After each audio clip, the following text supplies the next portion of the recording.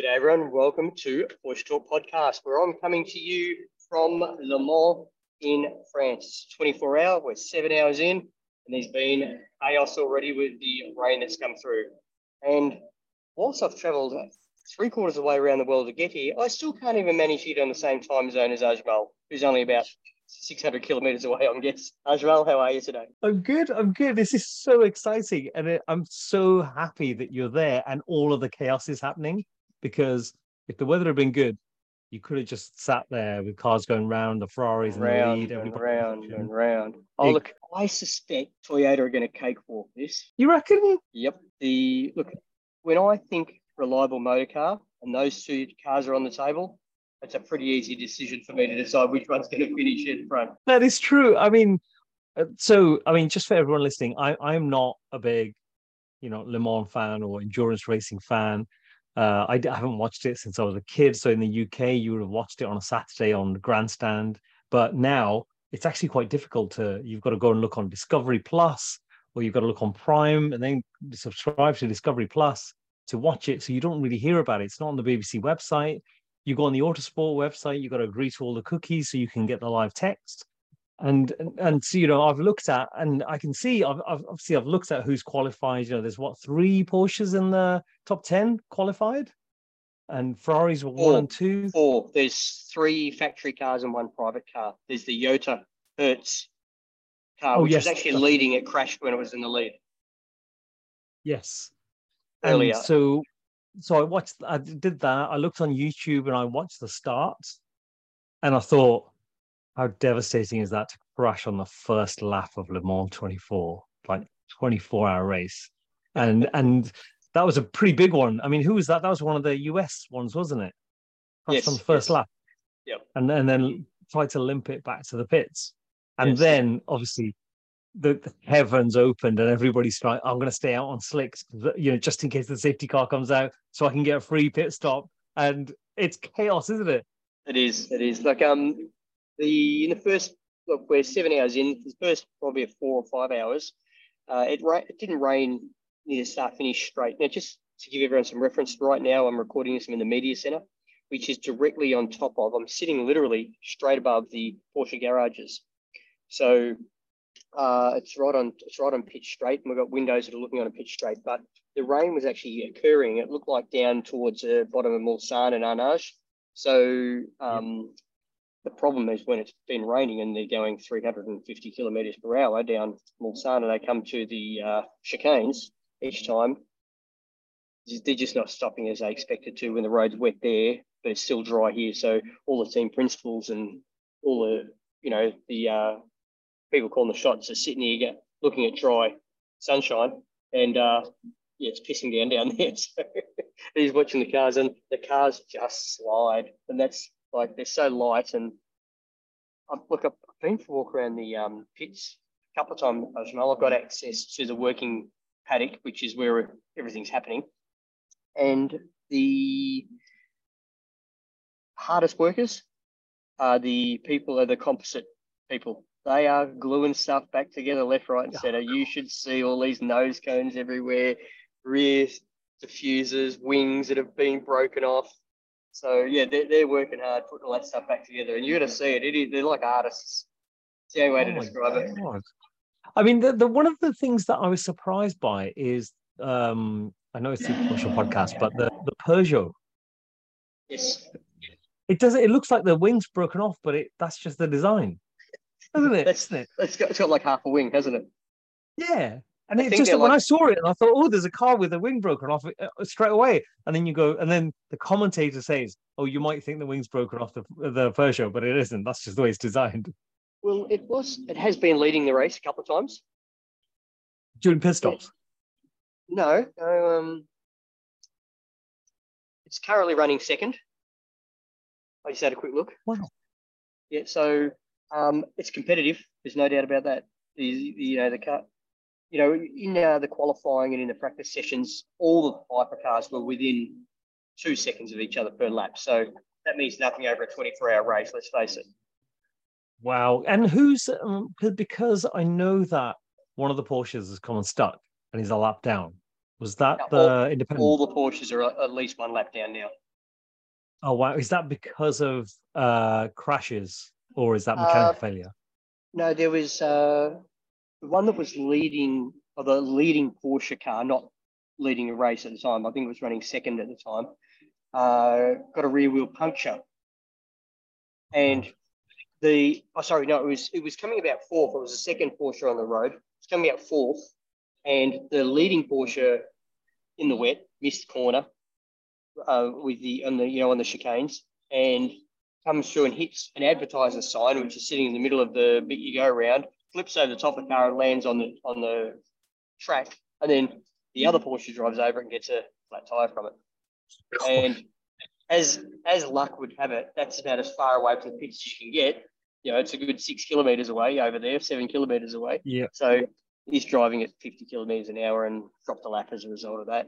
And there has been a lot of near misses. There's no doubt about that with the Porsche. So that, when you leave the track and come back on, you tend to lose places. So yeah, but we're a lap down at the moment. So probably the saddest thing was the Hertz Toyota car was leading the race, the Porsche 963 in the hypercars, and was overcooked the corner, smacked onto the wall, broke everything off. But they got it back out on the road a lot quicker than my Yaris was prepared. I'll give you the tip. But the thing is, you don't know, do you? Because it's always worth getting out because you don't know what's going to happen to the other cars. Look at the way the rain's coming down, Yes, and you're exactly right. and it's just because I when you read about it, you always forget it's an endurance race and it's about distance. And when you think about like Ferraris and all of the really high-end hypercar, supercar manufacturers, will make cars that just go on and on and on. And you're right, when you think reliability, you think Japanese cars every time. But that didn't work that well from what was it, 2018, Porsche's last win here, 2019, Yeah. and they died on the last lap. Oh, That's I the way they know. did. I know. I know. So, I mean, it's so cool that you're there, and it's such a long way to go for what? So, when did you get on? When did you go to the airport? Okay, so I got on the aircraft at 10 p.m. on Thursday, Perth time. Okay, it's a 10 p.m. Thursday. So, right now, it's 10:20 UK time on Saturday night. Correct. Yeah, I got here yesterday. I was expecting to drive or catch TGVs from Paris to Le Mans, and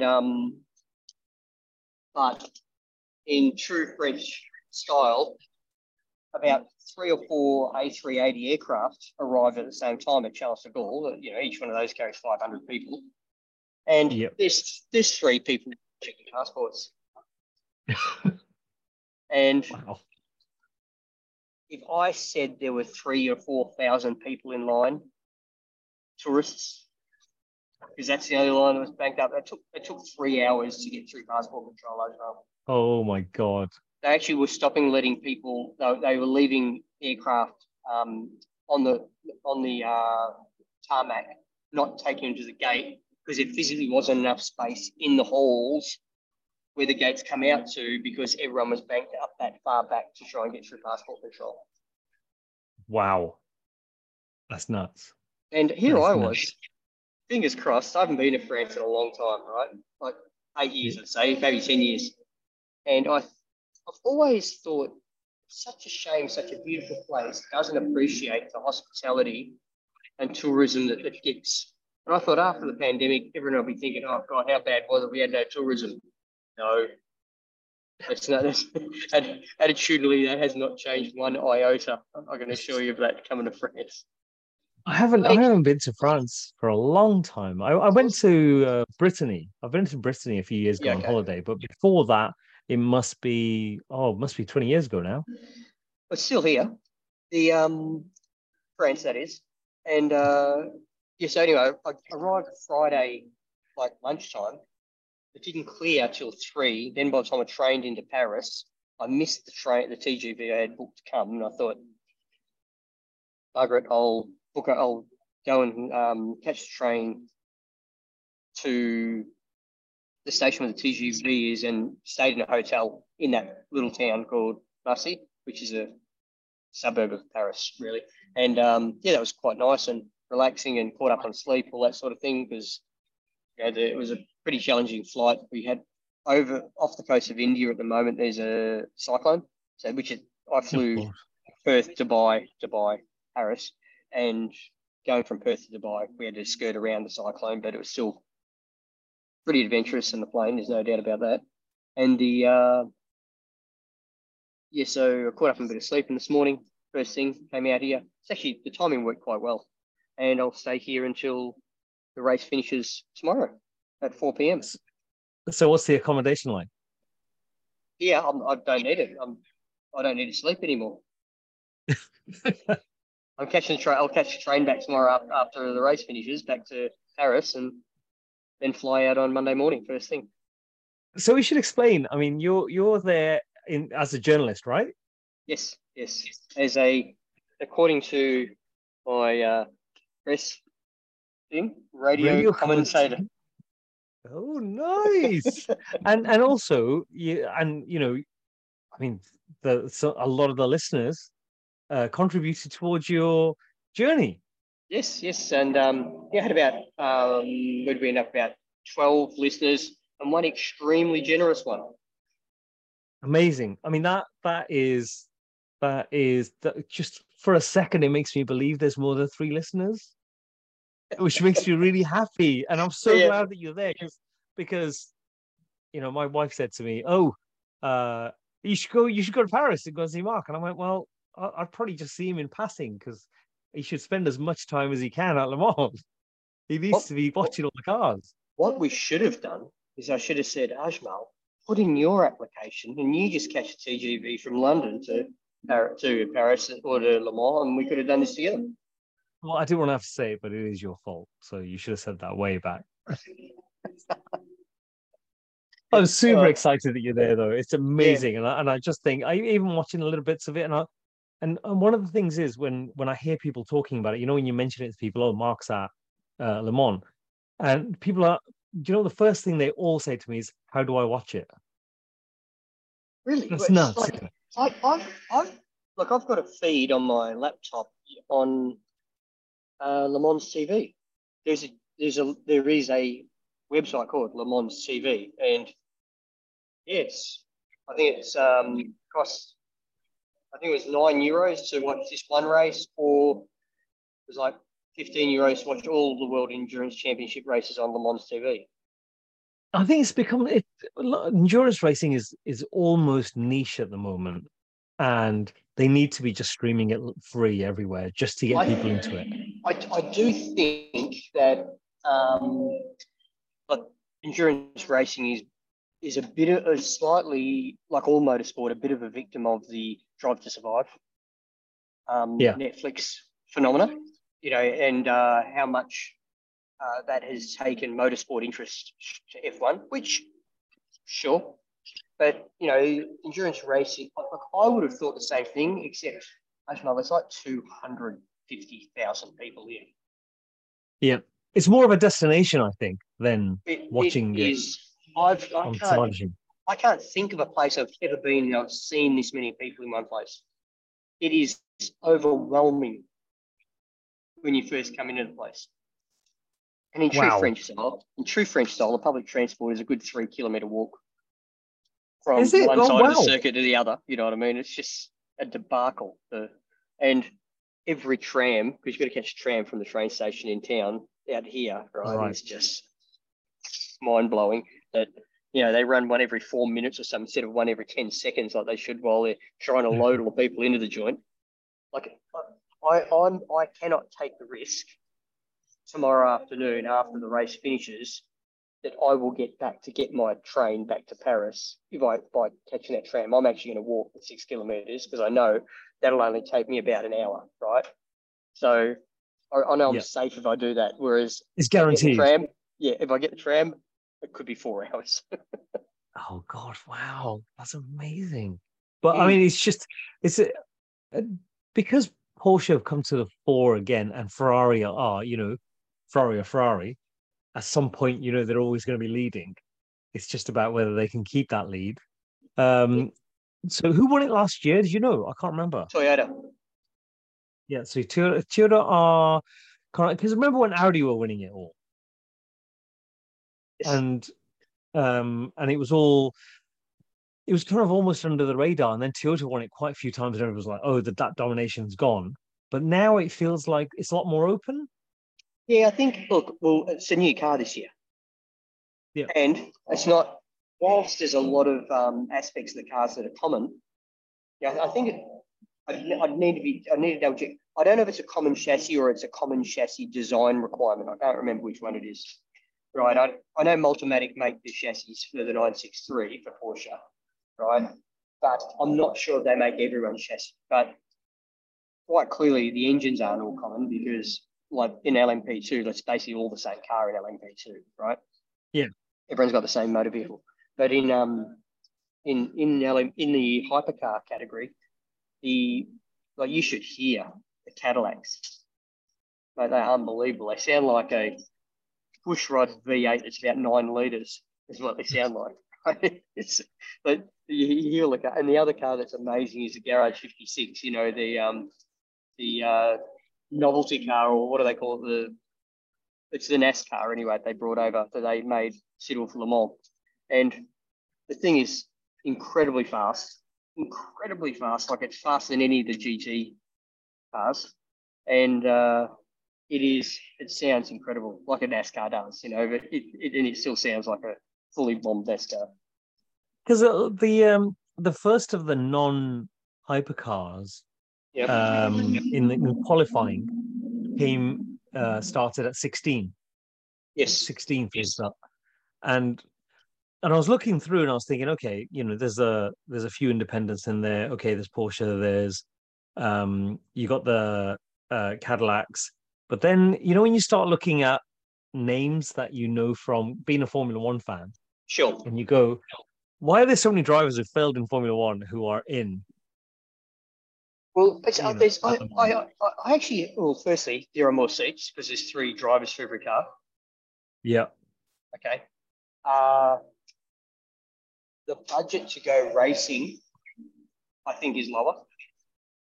yeah, Okay. absolutely. So, look, seeing the setups here, I'm not convinced it's that much lower. Like, it is off the Richter scale what's going on. Like, you should see the garage setups and I've been a Formula One. This is the garage setups are of comparable caliber, right? But the hospitality aspect, like this, Le Mans originally started as gentleman racing, right? Endurance gentleman racing. Yeah, And yeah, most of the LMP2 teams, with the exception of probably Alpine, have at least one gentleman race driver. So that's who's paying for the team, obviously, to go and do it. yeah. And same with the GT classes. All the GT cars are all, car enthusiasts that want to go car racing. Wow. So, and like with the GT3 RSRs, that's what the Porsche GT car is that everyone's racing. I could not imagine racing just this one race with the setup they've got. They're spending less Yes. than they could not be spending less than $20 million. Not possible. Wow. I mean, maybe they've just got so much money they just go, oh, let's just do it on one off. I look. I've no doubt. We know there are people out there that money is just doesn't matter. They can't spend everything they've got. It's not possible anymore. Yeah. So it's not even relevant. I hate What those costs. people. I hate those people. They're the worst. Yeah, I don't even think they'd consider your opinion of them. I know, but I'm just telling everybody. I'm telling all the 5 people that I know are listening now. Yes, yes. Uh, the just on that bit about the Formula One drivers. Now, everyone who's a Formula One fan will recognize some of the names. Daniel Kvyat, Paul di Resta, Sebastian Bourdais, Sebastian Buemi, and who's driving the Porsche? Felipe. I'll tell you. I made a note of it earlier. Hang on, let me Felipe look. Nas. You say Will Was it Stevens? Nasser? Will Stevens he was a Formula One driver, wasn't he? No, no, he wasn't. Will Stevens, really? No, he was. No, he wasn't. Felipe Nasser, he was. So he was driving the highest qualifying Porsche. Yeah, number 75. Yeah. Yeah. And But you got Robert Kubica. He's yes, there, not driving a Porsche, but he's there. You know, a Formula lot, One, very famous Formula One driver. there's I think the mindset to race endurance racing is very different to a Formula One car mindset where, it's 24 hours. Like Yeah. everyone, each driver's driving a stint usually for 3 to 4 hours. So when you're behind the wheel that long in the dark, in the wet, Yeah. at 200 miles an hour, that's this, I don't think there'd be many teams today that would allow their F1 drivers out to do it. Not current. It's normally and I always find it's normally failed Formula One drivers. Is that would I be being unfair? Apart Well, from look, Fernando Alonso, who won it a few years ago. like how many Formula One seats are there that are paid drivers who didn't bring sponsors and everything with them? There's probably about 8, 10. The rest Maybe are 10, all maybe 10. Yeah. maybe, but so the rest, the other half of them aren't actually available seats, really. Yeah. True. So there's 10 Formula One seats. Yeah. And there's so many drivers trying to make it in. Of But course. this the ones who've made it. The ones who've made it into Formula One didn't quite do it and then ended up at Le Mans. And a Well, lot of those, where do they go if they don't make it in Formula One? Do they go and yeah, exactly. flip But a lot of burgers? them, yeah, exactly. A lot of them will probably do quite well at Le Mans. You know, when you think about the ones who go to IndyCar, it's just a different type. Maybe it's a different type of talent. I don't know. Driving style, someone who can't. It's Reserving just, tyres? yeah. And I guess the thing that uh, did it for maybe, the IndyCar is when Nigel Mansell went over in '93, and he went as the reigning Formula One world champion. Yeah. And Yeah. I think he's the only driver ever to be the Formula One and IndyCar champion at the same time. Is it? Oh, okay. You're probably right. Yeah, because he Yeah. went and won it the next year. Didn't Alonso came over and drove here a couple of years ago, didn't he, and won it? Yeah, but no, he didn't win. He drove in what, in Le Mans? Yes. Yeah, Le Mans he did. He was trying to do the Triple Crown Yes, you're right. of Indy 500, Yep. Monaco, and Le Le Mans. Mans. But Yep. he said IndyCar's too hard because you can't just turn up for the IndyCar. You can't just end up. Sorry, you can't just turn up for Indy 500 and win it. You've got to qualify. You get used to the car over a couple of races, that type of thing, do you? Yeah, exactly. And he was doing so well that first year. I mean, I think he got up to it something like third. He was, comfortably in something like seventh, and the car died. But he was doing really well. But it was, if you watch the '93 season when Mansell went over there, and he was leading, I think maybe 3 laps from the end of Indy 5. He won the championship Yep. over the year, but Mm-hmm. he was leading Indy 500, I think something like 3 laps from the end, and a safety car came out and he got Oof. caught out by the restart. And it was just, and when you just think after all that time, I mean, the guy was a revelation over there. I mean, he's a bit mental. He's done an interview with Jody Kidd, Okay. and in that, some of the stuff that he says about the injuries that he suffered and how he got there and how he just carried on. It's a really, really interesting interview. You talk about him a bit in the podcast, right?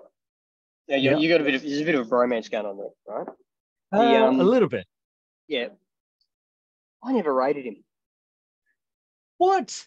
I'm just telling you. I don't want to say that. He's like, I'm from Birmingham. He's a fellow Brummie. Yeah, okay, you know what? Just because someone comes from somewhere, there are plenty of Austrians that don't rate Hitler. Now, I think if you think about, Not to give it, um, not to give a reference there of those two, yeah, but I just think if you just think about what he achieved and where he came from. I mean, the thing is, he wasn't, he was no Schumacher, he was no Prost, he was no Senna, he was no Hamilton.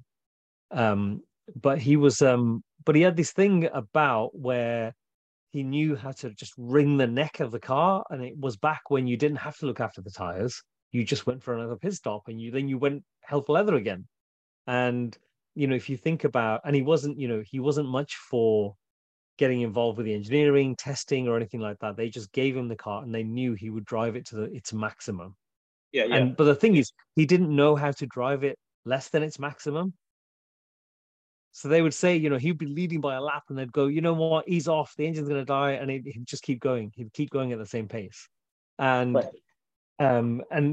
from that point, and he was a proper bit of a bulldog, just fight it out, and doing things like when his car died and he got out and pushed it over the finish line, or when it flipped over in Yep. IndyCar, Yep. and oil came out of the engine and went down the back of his suit, like boiling Yep. hot engine oil. Yeah, yeah. And he properly went through the wars. So if you listen to that Jody Kidd interview, and I think there's a place for him amongst all of the amazing drivers that ever were. Yep. And I just think it's I'd go and watch his achievement of doing that, being Formula One champion, which he only did once because he was only ever in that car, Yeah. winning car that once, and then going over to IndyCar and just landing there and winning the championship and nearly winning Indy 500. I think that's something. It is. Hey, on the I thought I'd just give you this is going to be great podcast. I'm just going to show you the place. I'll do a commentary. Okay, the room is massive. This is one of two That's rooms. huge. Size. So are those all journalists? Yes, yes. And the room's probably about 80 meters long. There's two rooms the same length. We've got lots of all the race data and video feeds and everything here that there's multiple banks of. You can see here's my little station here, and there's a monitor, above it, so I can see what's going on and watch the race. There's a bar at the end of the complex with complimentary drinks, which could get dangerous. And I reckon there's probably about 600 or 700 journos here. Wow. There's a lot of photographers. I've seen a lot of people doing retouching of images here, and a lot of big lenses. And there's some other great services here. There's also Sony camera technicians are here to do free camera maintenance, and they've got all lenses and cameras they'll loan you if you want to try something new and different. Wow. But, yeah, which is quite good because I got mine all cleaned up. What's really entertaining is some guys take this imagery touching quite seriously, and they don't want other people to see what they're doing. So they've got these funny little shields they put over their computers. And so they maintain some secrecy about what photos they're going to publish in that. So serious bit of kit. Yeah, it is. It's a serious bit of kit. It's like mountains of stuff. But yeah, the whole room is amazing. It's the garages and stuff that I mentioned earlier are off the Richter scale. With the size of the setups they've got. I mentioned earlier that I think the hardest working people at the race are the people doing the repairs on the composite side. The next hardest, I thought the mechanics. There's only four people that change tyres on cars. That's all they're allowed, and then only change tyres whilst refueling. So there's some odd rules for endurance racing that's different to most other motorsport. Anyway, so they have the two guys for each end of the car. So the same two have to do both sides of the car, run around the other side, do one side, run around, do the other side. And when they're not doing that, while the cars are out, what they actually have to do is they've got this like heating gun and scrape the old tyres so they can recycle them as much as they can because they're only allowed X number of tyres for the race. And yeah, just down the back here, I saw one of the teams doing that, and I'd say it looked like hard work. Is that they're putting the tread back into the tire? So they No, just what it is, all the lumpy, because it's all lumpy and stuff, the tread, and some tires might have flat spots and stuff. They smooth it all out, so it actually looks like a normal slick again by the time they've done it. And I think that's when they change tires before they wear out. Like if they change compounds or something like that. yeah, They've gone from a medium to a hard or hard to a soft or whatever it is they're or it doing. starts raining or something like that. I tell you, there definitely seems to be a policy reluctance to fit wets. Yeah, I saw That's the that. only way to describe what happens here.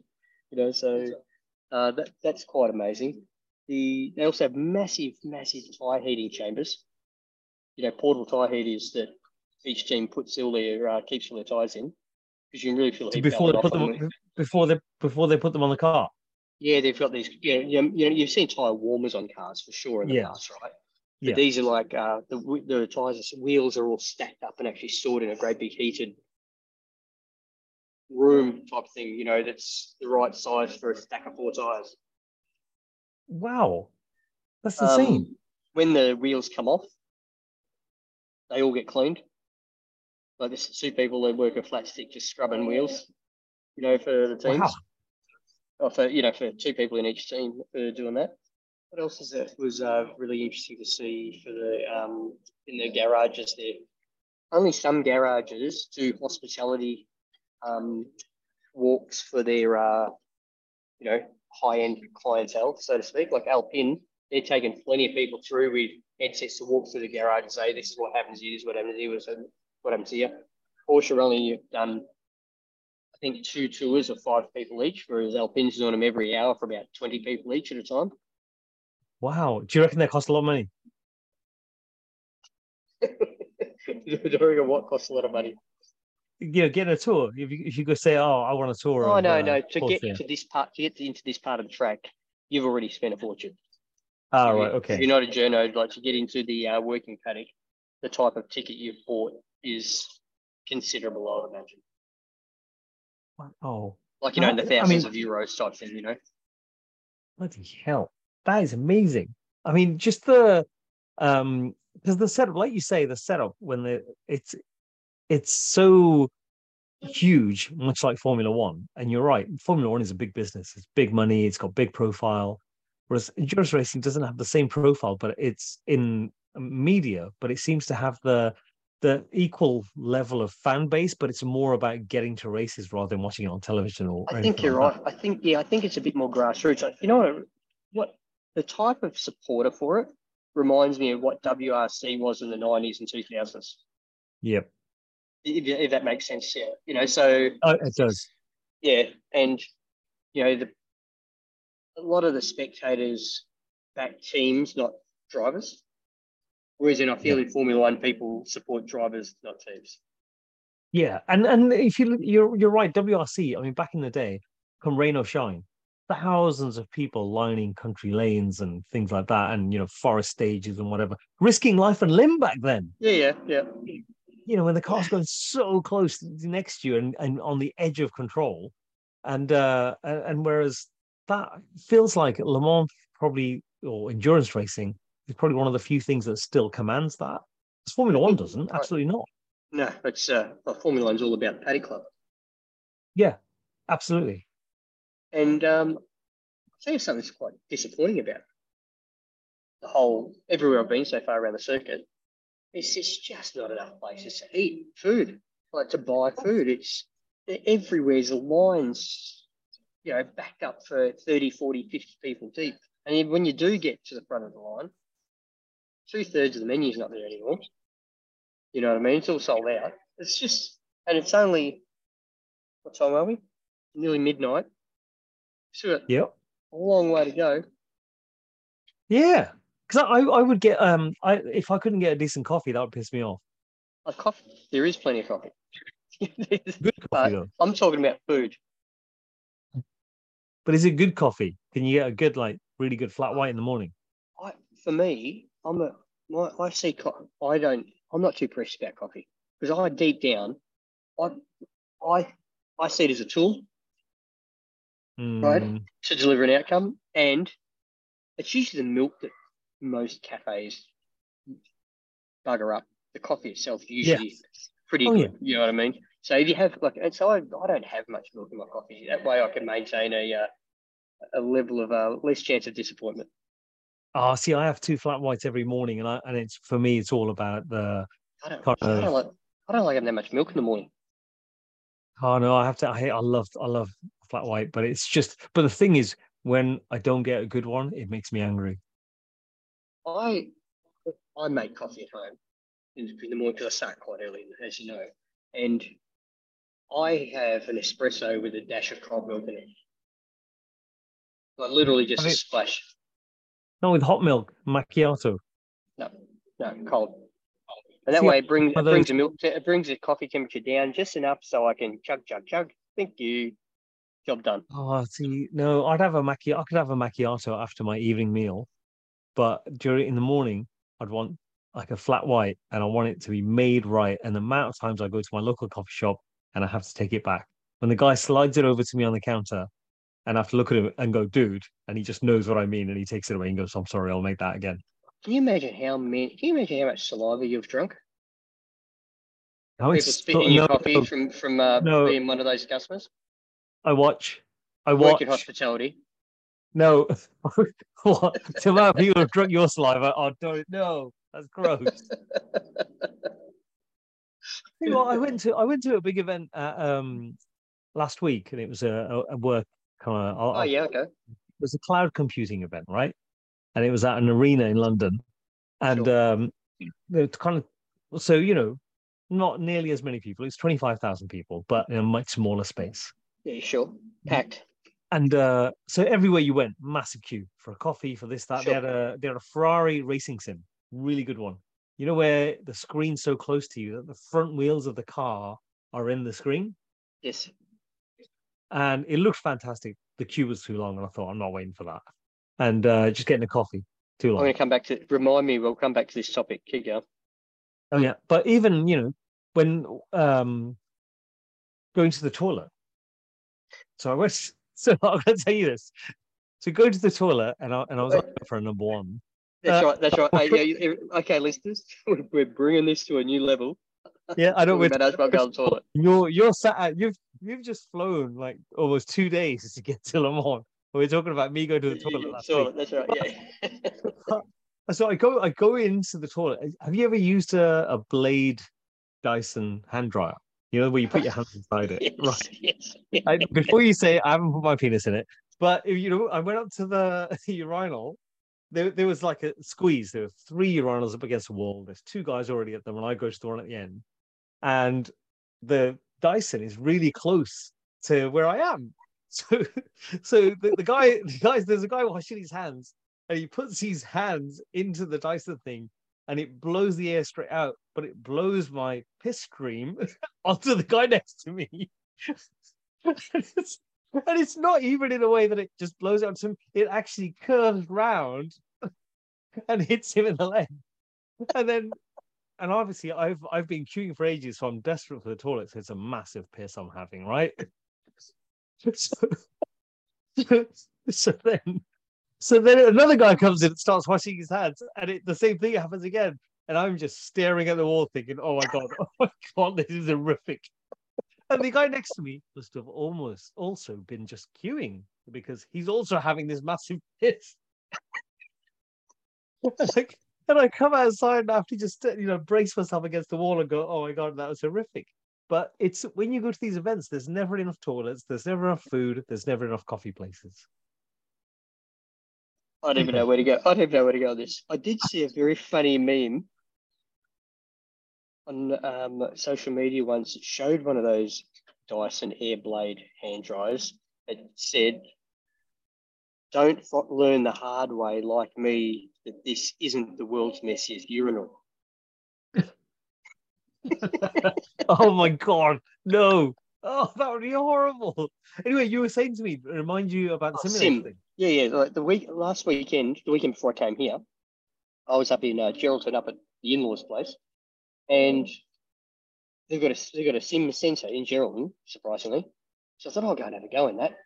So I spent an hour driving firstly a Carrera Cup car around Spa, it was a full on sim. You know, the whole thing moves and rotates and all that sort Yeah. of thing, right? And I could not drive that thing. I was useless in that car. I said, "You give me something. I need something with an engine in the front because this thing I can't catch it any time ever, right?" So I got an AMG GT3. Yeah. I was fine. 18 seconds per lap faster than the GT than the Carrera Cup car, and less power. So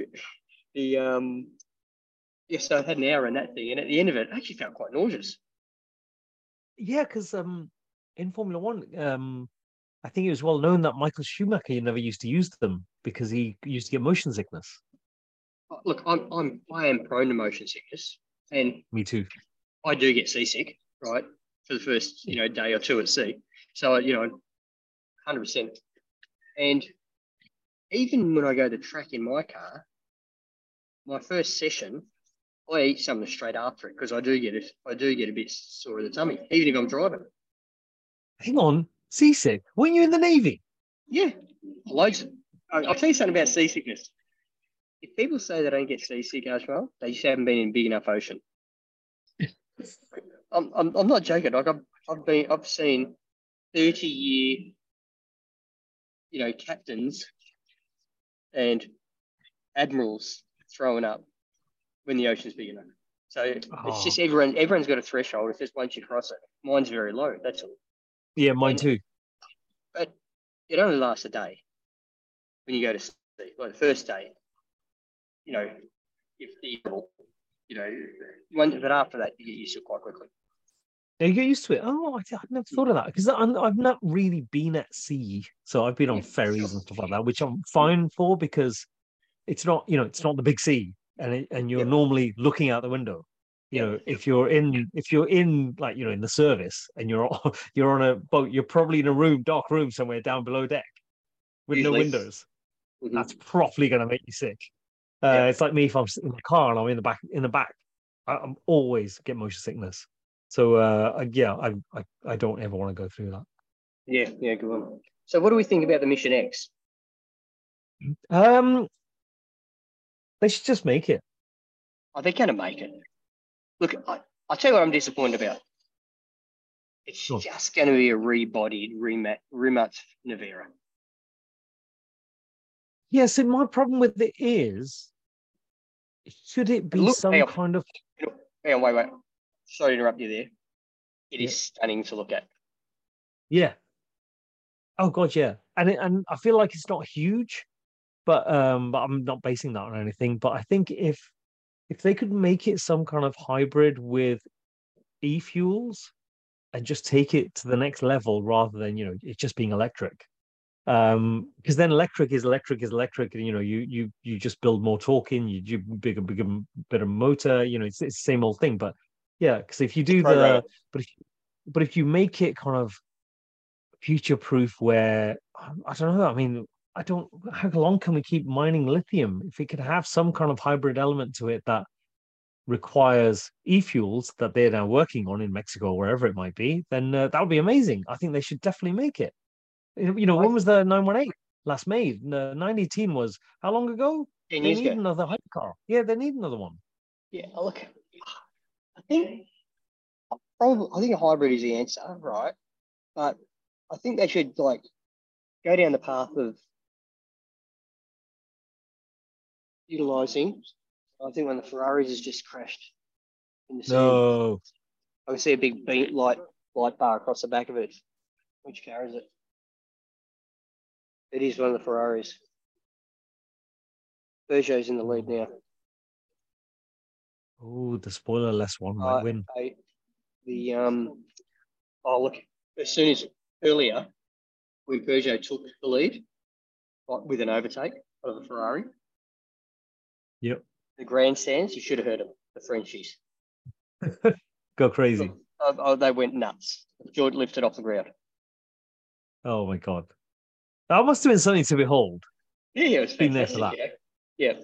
I just the start, the opening, the whole start of the event as well. There's got to be 10,000 people on the grid walk. It's like Amazing. when Wow. you see it when you see it Formula One, it looks Yeah. like there's a lot. This was a whole different stratosphere. Look at the whole city. This was the only way to describe how many people on the grid. It's got to be different as well because it feel. I don't know. I mean, I'm just on a feeling. I'm saying, but it feels more accessible. Formula One isn't accessible. No, look, it's not as accessible as you think. Ah, Like I that's can't. disappointing. Look, I've spoken about 4 people I wanted sound bites from for the podcast, right? Yep. None of them want to be recorded, but I had the opportunity to talk to them, Ah, okay. right? I spoke to Oliver Bloom. Oh, Yeah, CEO of Porsche. yeah. He's promoting something, isn't he? Because he was at the Spanish Grand Prix, wasn't he? Or Monaco. I know, like everyone that had anything to do with Porsche, and now they did that thing in Stuttgart on the 8th. Now they're all here. Ah, But okay. there's something on yesterday and today at the Hockenheim Ring celebrating Porsche's 70th anniversary. So I think he's going back for that this evening. Ah, right. Okay. Yeah. Hmm. Someone else is just, what's going on here? This doesn't look good. And what's the rain situation now? Oh, it's pissing down the other end, but we're pretty dry this end. That's got to be the worst, isn't it? It's fine when it's drizzle one end, really heavy at the other end, but bone dry one end and pissing down the other end. So you're always on the wrong tire. And it's always wet at the bits where people are going too fast. At least up this end, there's a lot more bends and curves, you know. I saw some of the clips where the cars were they just weren't turning. They just really slowly going straight, they but turn like the this. wheel, yeah, or they're going backwards through a corner. Yeah. Did you see the highlight of the Cadillac that didn't hit the arm cone? Like missed it by like a bee stick. It was that close when he slid sideways around the corner. I didn't see that one. I only saw the one that smashed it. Oh, okay. Well, something's happened with Toyota. How long do you reckon the highlights reel is going to be? It's going to be long, isn't it? Like 3 hours, It 4 has hours. to be with the amount of stuff that's happened already. Yeah. Oh, what's happened here? Oh no. This car's going to go into flames. The JMW Motorsport car. No, you know what? You should go and start watching more of the race. Get as many sound bites as you can. Yeah. Tackle people to the ground. Go to the camping site. You know, people like Rasa, people like that are there. I'll have to try and find it. There's a car on fire in the middle of the track. Oh my god! It's going to be a Right, big highlight. go watch that. All right, go then, watch that. Thanks everyone for listening. I'll give everyone an update when I return. I thought it'd be a good chance to share what the experience is like so far, and let's see what we can come up with when I get back. And keep the Instagram content coming. I will. Thanks, mate. Take care. Take it easy, dude. Bye.